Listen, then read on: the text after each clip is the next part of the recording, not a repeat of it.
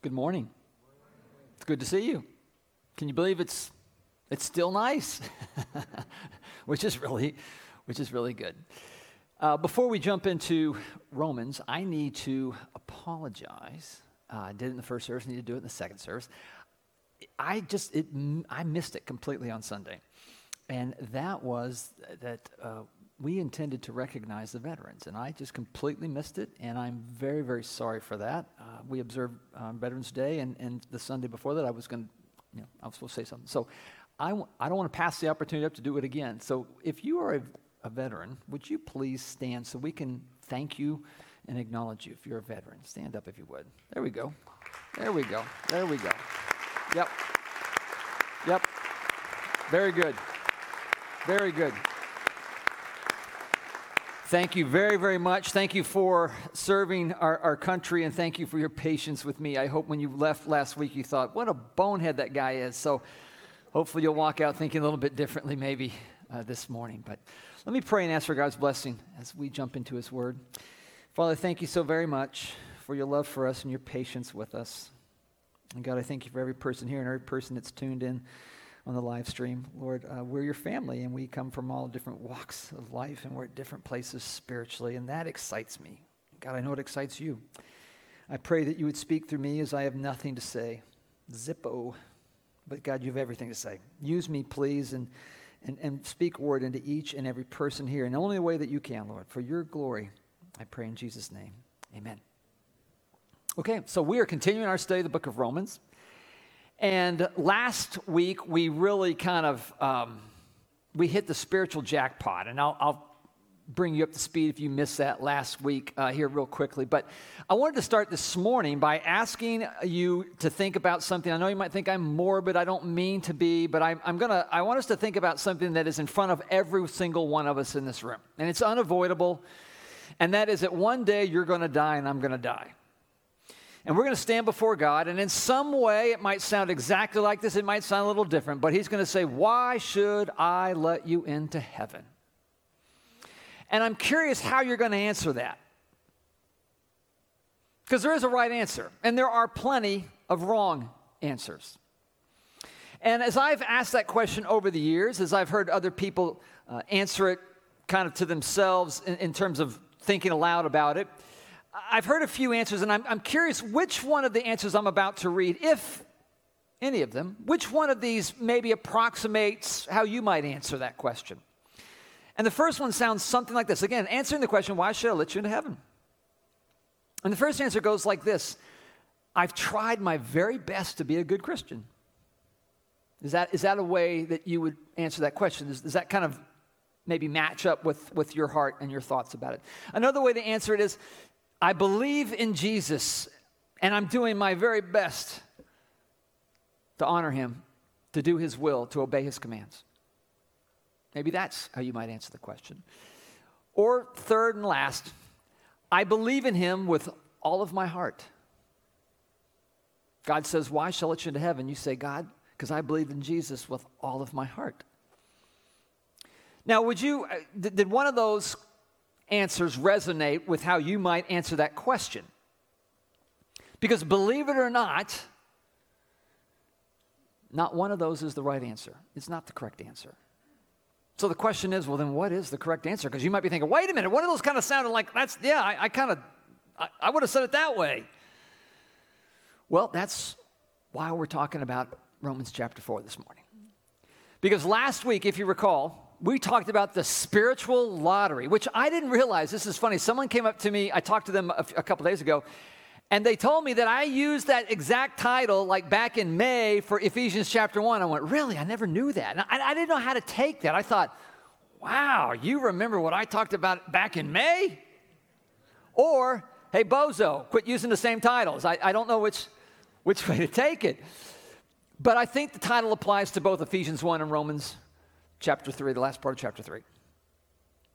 And there's a sign right there. That's what that is. I better put these up right, because this could really throw off Thomas when he gets up here. I hope I did that right. But let's go back last week for a minute. Because Paul was rolling out the fact that, and if you remember, he had this battering ram, faith in Christ, belief in Christ, faith in Christ, belief in Christ. And that was tied to the spiritual jackpot, saying that everyone who put their faith in Christ, that they were justified, they were redeemed, that there was propitiation for their sins, meaning that God's anger, I mean, when Jesus died on the cross, not only did he die to justify us and to redeem us, but to take away the anger of God. So that those who put their faith and trust in Christ, God is never angry at you. And that's hard for us to really live in light of, because sometimes we do things, we go, I'm angry at myself. How can God not be angry at me? And because we think he's angry, as we ignore him, or we try to run from him, or we don't talk to him, because I wouldn't talk to somebody I was really angry with. But that's not true. In the winning jackpot, the anger of God is taken away by Christ. And we said, what's the winning ticket? How do we access the jackpot? How do we win? And Paul said, faith in Christ. Now remember, it was really important, because this is where we're going to go in chapter 4. Paul drills down deeper on that idea of faith in Christ. Remember, we said faith is not a work, but it is a decision. It is a choice. But in that choice, and if you choose to have faith in Christ, that's not a good work on your part that in any way puts God into debt, that he owes you anything. And remember, I used the example of, say I wanted to give you $1 million. For no reason. I just wanted to gift you $1 million, no strings attached. And I said to those of you that are a little bit older who really, like a check, I said, all you got to do is sign the back of the check. You just have to endorse the check. To those of you that are younger, you'd say, what's a check? I would Venmo it to you. And all I'd say is you just got to download the Venmo app and you get $1 million. And in either case, endorsing the back of a check or downloading the app, that's not work. You haven't done anything at all to deserve the $1 million. But what you have done is you've created now a way, a conduit for the blessing, for the $1 million to pass from my account and into yours. And so when Paul's battering this ram about faith in Christ, he's not saying that it's a work, it's your contribution, it's your part in this whole salvation equation. No, he's saying in order for the blessings, the spiritual blessings of justification, redemption, and propitiation, they pass through and come to you through a decision, putting your faith in Christ. And so because that is so important, Paul is now going to drill down on this idea of faith and how important and critical it is to our relationship with God. And so this morning, what I want to do is I want to explore through Romans chapter 4, what is the answer to the question? Because it seems like a pretty important question. I mean, if you're standing there before God and he says, all right, well, I should let you in, I would think everyone in this room would really want to know the answer to that question and get it right. So with that in mind, let's turn to our table of contents. Get your Bibles open, Bible apps open, those of you here, those of you that are tuned in live stream, and let's find the book of Romans. It is the 6th book down of your Bible, Romans chapter number 4. We've kind of been brought up to speed on what the last part of chapter 3 was all about. Now let's pick it up with Romans chapter 4, and we are on a hunt for what is the answer to the question that I asked you moments ago. Chapter 4, verse 1. What then can we say that Abraham, our physical ancestor, has found? If Abraham was justified by works, he has something to brag about, but not before God. For what does the scripture say? Abraham believed God, and it was credited to him for righteousness. Now to the one who works, pay is not considered as a gift, but as something owed. But to the one who does not work, but believes on him who declares the ungodly to be righteous, his faith is credited for righteousness. Likewise, David also speaks of the blessing of the man God credits righteousness to apart from works. And he's quoting here now Psalm 32. How joyful are those whose lawless acts are forgiven and whose sins are covered. How joyful is the man the Lord will never charge with sin. So remember the church in Rome. Paul is writing this letter to Jewish Christians and to Gentiles. And remember, the Jews were the ones who had the history, the lineage, the legacy with God. They were God's people, God's covenantal people, and they had the law, and they had God's commands. And they were working off of this mindset that as they obeyed and as they honored the commands of God, that they were somehow meriting God's favor, God's salvation. And Paul is just trying to break that up. It's like a barnacle on a boat. He's just trying to get it off. And then you had the Gentiles who came in way late in the game, and the Jews and the Gentiles didn't get along because the Jews go, hey, we've been busting our chops for a long time. You're just coming in on this deal right now? How fair is that? My friends, that's grace. Grace is not fair, all right? And that's a good thing. But anyways, Paul is really this morning, and in chapter 4, he is kind of getting the right half of the pews. He's trying to he's coming at the Jews again, this idea of faith. And he pulls out some big guns. He pulls out the two most influential, powerful, most important people in Jewish life and Jewish history, Abraham and David. Abraham is the father of the Jews. He is the one that God, in Genesis chapter 12, he pulls him out of his country where he is, comfortable as he is. And he says, I want you to leave. He's 75 years old when God invites him on this incredible journey. I want you to leave, and I'm going to take you to a promised land where you will become a nation. I will give you many descendants, and you will bless many nations. I mean, that's an epically big vision for life. And in Genesis chapter 12, God calls Abraham. Abraham believes him, leaves and goes. And then God makes a covenant with him in Genesis chapter 15, just so that promise is secure and steadfast. And then in Genesis 17, as a sign of the covenant, he tells Abraham to circumcise himself, and that all male children on the 8th day would be circumcised as a sign of this amazing covenant, this amazing promise that was going to come to fruition. And all the while, he's married to Sarah, and they have no children. They have tried. The Bible says that Sarah was barren. And so at 75, God makes this amazing promise to Abraham. He's saying, I'm 75.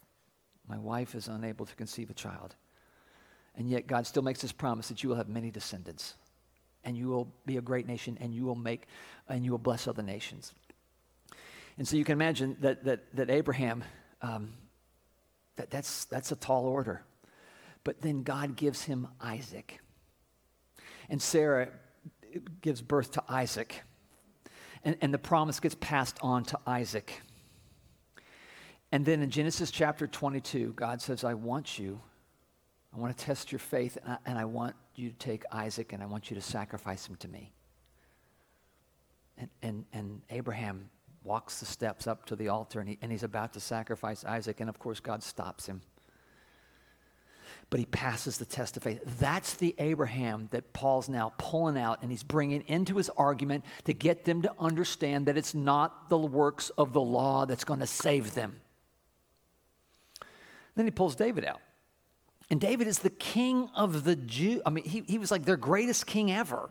But David's also the one who had one of his greatest warriors, greatest soldiers, killed, put up on the front lines, killed to cover up his adultery, David's adultery with that man's wife. So we got murder and adultery in there. I mean, David, the greatest king in Israel's history, Paul pulls him out to speak about this thing called faith. To as a battering ram, to push back and to beat back this idea that there's any way that we can save ourselves. So that's what's happening here in those first 8 verses. That's what's going on. But I want you to look at verse 5 specifically, because he's calling out what he mentioned in the last part of chapter 3 as part of the spiritual lottery that we win. Verse 5, he says, but to the one who does not work. Now what he means by that is he's not talking about lazy people, okay? He's talking about to the person who does not work to get salvation, to the person who's not trying to spiritually and morally perform to honor and garner the interest and provision and power and love of God. He says, but to the one who does not work, but believes on him who declares the ungodly to be righteous, his faith is credited for righteousness. What he's saying, again, to those, and he's talking to many of you, where in your heart of hearts, it's very difficult for you to let go of the fact that God gives to good people good things.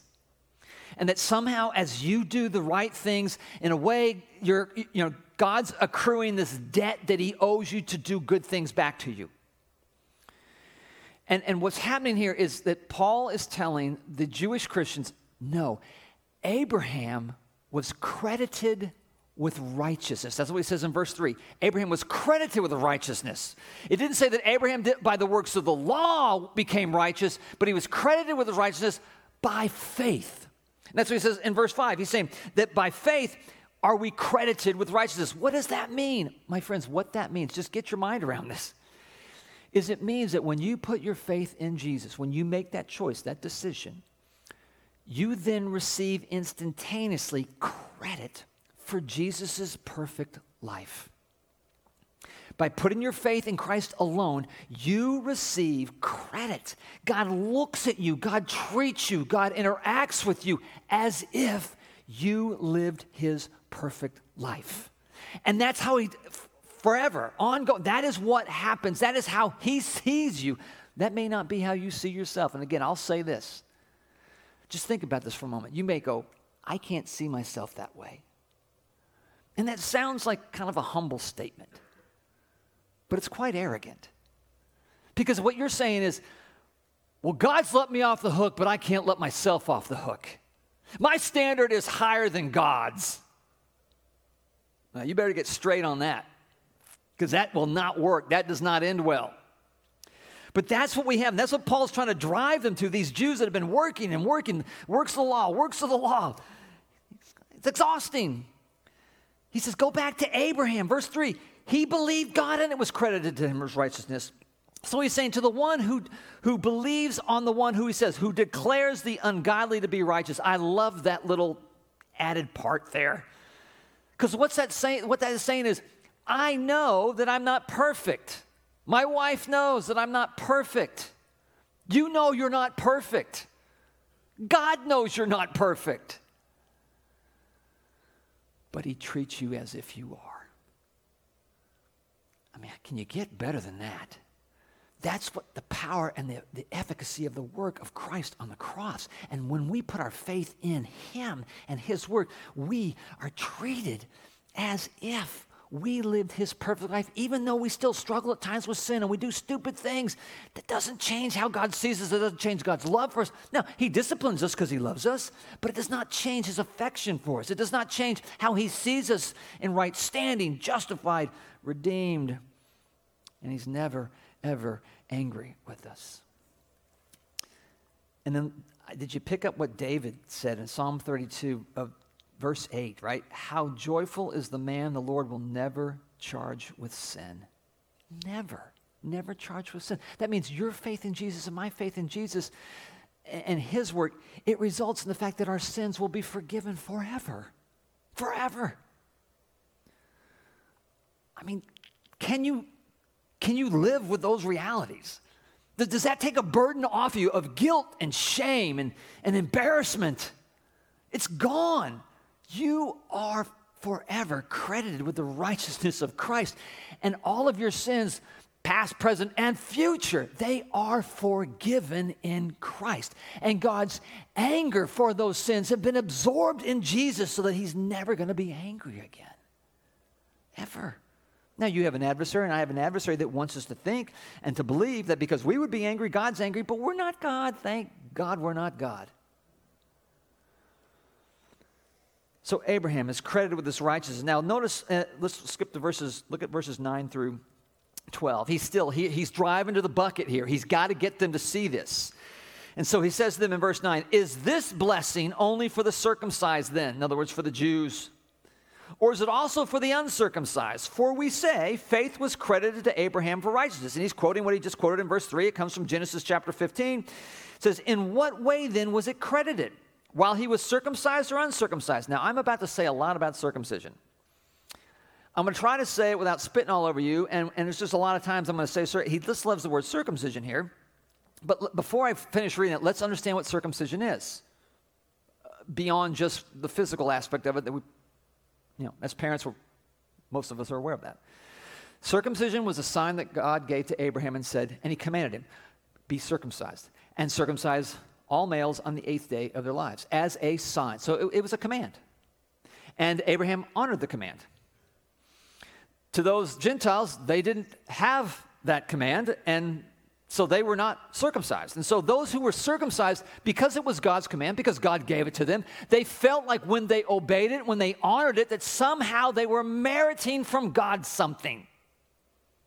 So because those who weren't circumcised, well, they're not as good as we are. They don't merit what we merit. So that's kind of where Paul is taking this conversation. So with that in mind, verse number 10.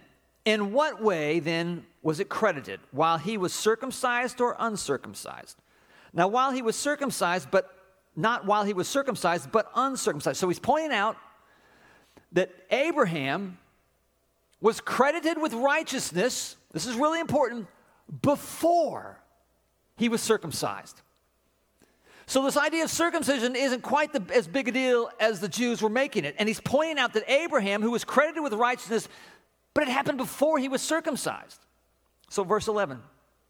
And he received the sign of circumcision as a seal of the righteousness that he had by faith, while still uncircumcised. This was to make him the father of all who believe, but are not circumcised, so that the righteousness may be credited to them also. He's saying, Abraham is the father of the Jews. He is circumcised, and he is the father of those who are circumcised. We get that. Paul knows that. Paul's a Jew. He understands that. But he's saying because Abraham was circumcised after he was credited with faith, that makes him the father also of all those who are not circumcised, but whose faith is in God as well. So Abraham is the father of all of those whose faith is in God, not merely the covenantal people, the Jews. Paul's just trying to say, hey guys, it's bigger than what you think it is. And then verse 12, and he became the father of the circumcised who are not only circumcised, but who also follow in the footsteps of the faith our father Abraham had while he was still uncircumcised. So all of this, the order of this is important to get them to see that circumcision, this idea that they can merit something from God, played no part in Abraham being credited with righteousness. In other words, with Abraham being saved, in other words, with Abraham being right with God, it did not play. The works of the law did not have anything to do with it. It was about faith in God. Now, this faith, Paul does say in verse 12, it's not, and by faith, you might be thinking, or at least in a practical way, you might understand faith to be mentally ascending to some set of beliefs. And you go, yeah, I believe that. I believe it. But what Paul's doing is he's connecting faith with, he says, the footsteps of faith. He's talking about faith and walk, faith and life. So in other words, what you believe is one thing, but how you live and how you act on your belief is a completely different thing and a more important thing. And so he's referring to this faith that's so important, but it's not merely something you mentally ascend to believe. It's something you actually then live out. It implies that faith is something more than just simply belief. Let's go to James. Let me go to James here real quick. He brings in this same aspect of Abraham's faith that was credited to him in this way. And he's bringing about this idea that faith is more than just what you believe. And in verse 14 of chapter 2 in James, he says, what good is it, my brothers, if someone says he has faith but does not have works? Can his faith save him? In verse 18, but someone will say, you have faith and I have works. Show me your faith without works, and I'll show you faith from my works. And then in verses 21 and 22, he says, wasn't Abraham our father justified by works when he offered Isaac his son on the altar? You see, that faith was active together with his works, and by works, faith was perfected. So what we have to understand, this faith is really important. But saving faith is more than just mental assent. Saving faith is active faith. And so the good works that come from your faith, they are not prerequisites to God's favor. They are proof of God's favor. They're saying something happened to me. I put my faith and trust in Christ. Like Abraham said, I was credited with righteousness before I was circumcised. But then once I was circumcised, then afterwards as a sign that something had happened previously. And that's the same thing for us. Our good works, the things we do to honor God, they must come, and deservedly so, come after we've been born again, after we've received the Spirit of God, after we've put faith in Christ. Then they become the proof of our faith and not the prerequisite of it. So with that being said, he then anticipates, well, that means there's going to be an obvious question. The Jews are going to look at him like, well, then what's the purpose of the law? If it's just about faith, that just seems too easy. Like I said, grace is scary. It just seems like, hey, anything can go. What's the purpose of the law then? And with that anticipation, let's read verses 13 through 16. He says, for the promise to Abraham, or to his descendants, that he would inherit the world, which is a reference to Genesis chapter 12, was not through the law, but through the righteousness that comes by faith. If those who are of the law are heirs, faith is made empty and the promise is canceled. In other words, if you live believing it's the works of the law, that's what's going to give you the inheritance that God has promised. He goes, then it's really not a promise. You've just earned it. That's all it really is. I mean, how many of you, where you work, when you get your paycheck, do you go walking into your boss's office and say, hey, thank you for this gift. I really appreciate it. Well, no, you're like, they owe me that. As a matter of fact, they owe me more than that. I'm going to go to my boss's office and say, hey, listen, thanks for the check, but you owe me more than that. I work harder than you're paying me. And that's kind of what he's saying here. He's saying, if you think it's the works of the law, well, then there's really no promise, because the promise is based on faith in the promise, and so really faith and promise mean nothing. But he's been battering away, going, no, that's not it. That's not it at all. Verse 14, if those who are of the law are heirs, faith is made empty and the promise is canceled. For the law produces wrath, and where there is no law, there is no transgression. This is why the promise is by faith, so that it may be according to grace, to guarantee it to all the descendants, not only those who are of the law, but also to those who are of Abraham's faith. He is the father of us all in God's sight. So what is the purpose of the law? Is it really that important? Well, of course it is. He says, for the law produces wrath. He says, where there is no law, there is no transgression. In other words, where there is no law, there's no recognition of sin. There's no understanding of sin. And if there's no understanding of sin or recognition of sin, then there's no understanding or recognition of judgment. And that's a bad place to be. It's a bad place to think that you're walking into a place that's going to judge you and you have no idea what they're judging you. Well, you have no idea they're going to judge you, let alone what they're going to judge you on.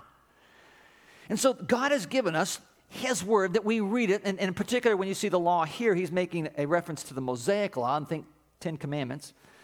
What's the purpose?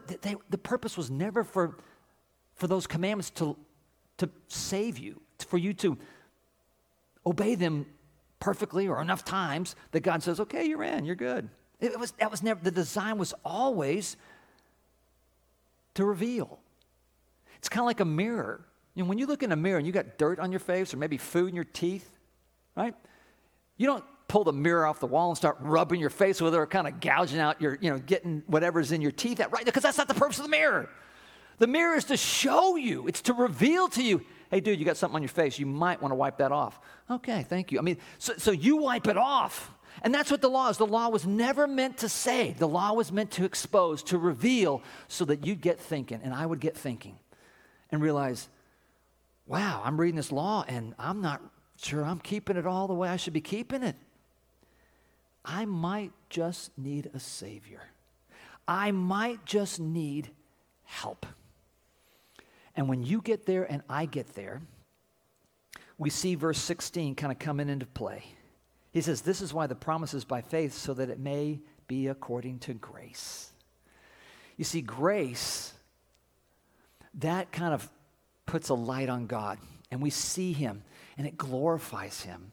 It takes all of our boasting, all of our bragging, because we can't work our way there. We're like helpless. We need a Savior. And when we try to work our way there, we're robbing God of His glory, and we're exhausting ourselves. But when we finally come to that place, it's like, I need help. And God says, here it is in Jesus. Here's the $1 million. Just sign the back of the check. Just download the app.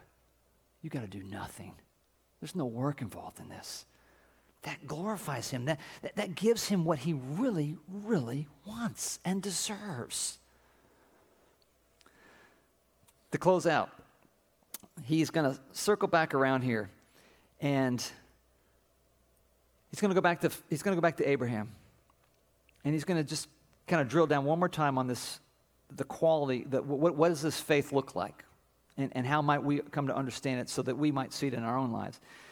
Starting with verse 17. He says, in God's sight, as is written, I have made you the father of many nations. He believed in God. He gives life to the dead and calls things into existence that do not exist. So he's making reference. Abraham believed that God would raise the dead. Abraham believed that God was who he said he was just by looking at creation. He was without excuse, Paul said earlier.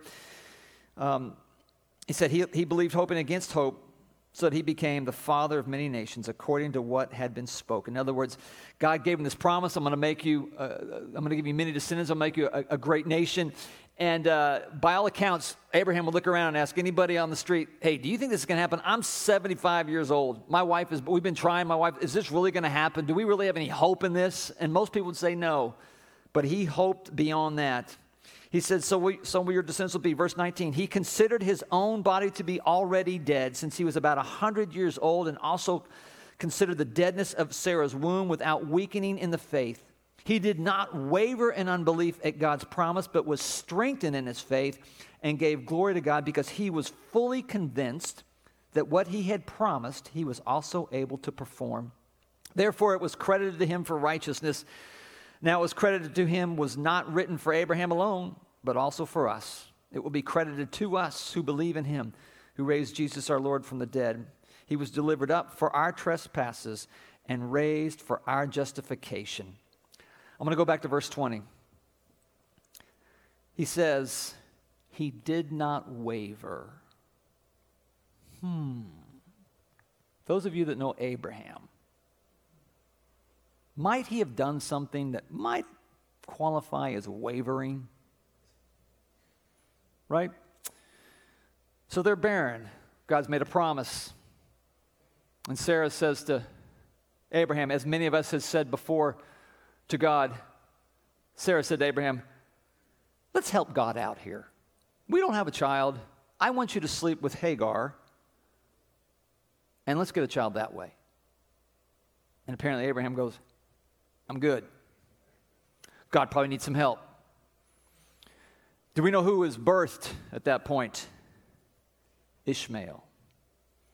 You trace the lineage of Ishmael, and you will come and you'll see the origin of where the Arab nations came from.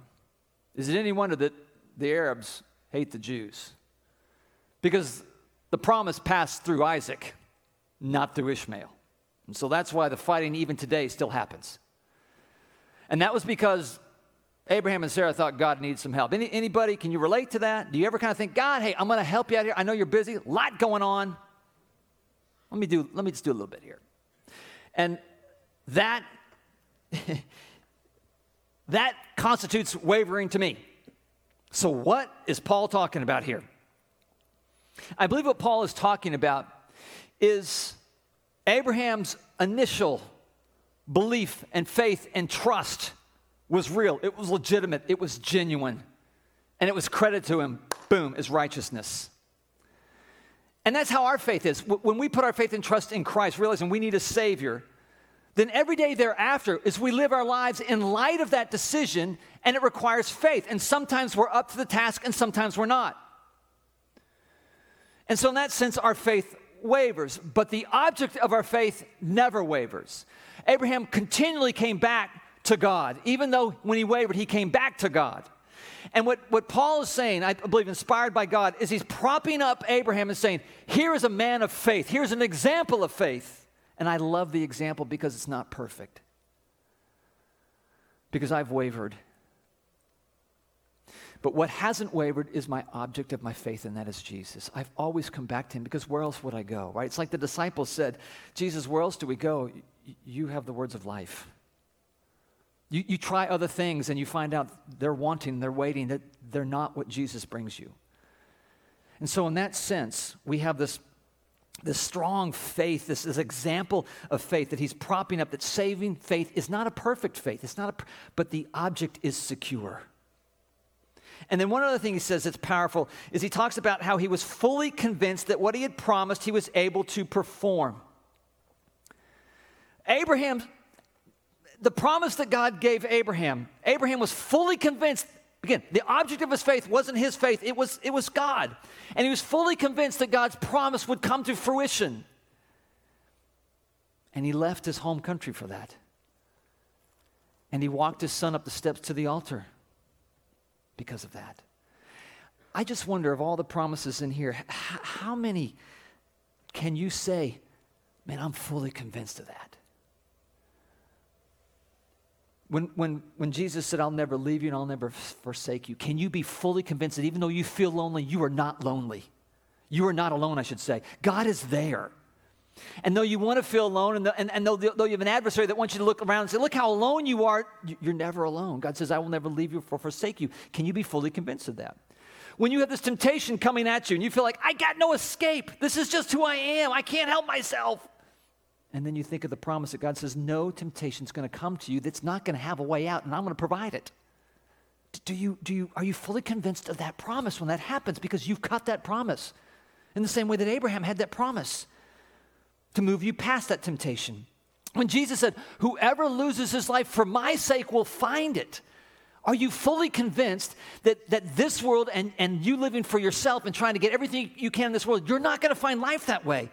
Are you fully convinced that if you give up that and you selflessly live for others, that you will find life in that? Can you be fully convinced of that? Can you be fully convinced of what we read in the last part of chapter 3? Can you be fully convinced that you have been, you're righteous, the righteousness of Christ has been credited to you, that you're redeemed, that you're justified, that there's been propitiation for your sins? Can you believe that and not ever worry and be racked with guilt and shame? Because that's who you are. Can you be fully convinced of that?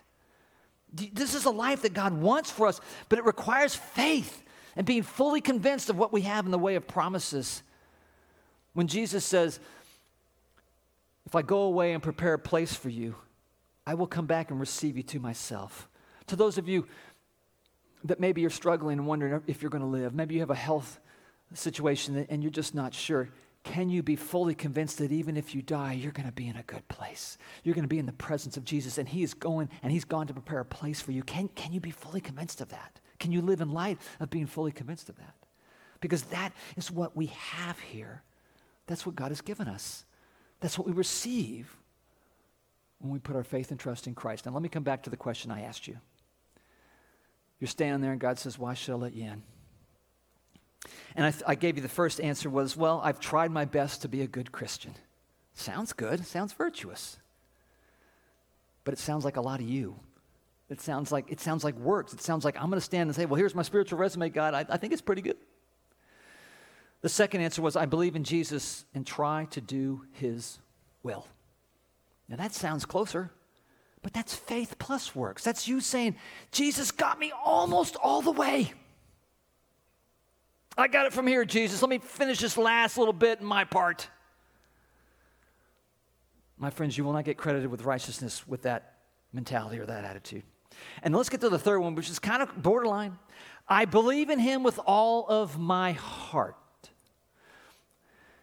If you answer that like I think most people answer that, that is where you're making your belief and your faith a work. Because what you're trying to say is, with all of my heart, I believed. So the quality and the quantity of my faith, God, it's enough to let me in. So your faith now becomes a work.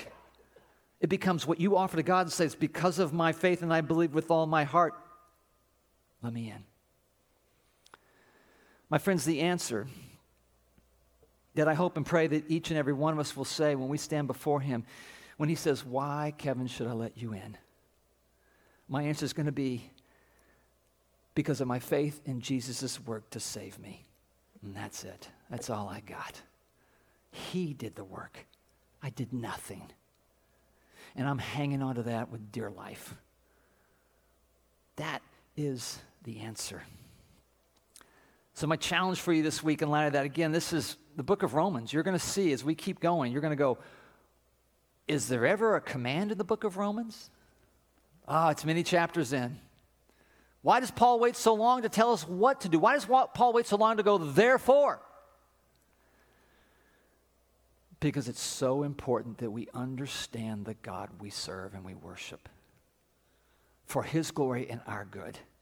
And so my challenge for you this week is just to reflect on this teaching. And the first thing is reflect on these questions. Is my faith just a belief, or is it belief in action?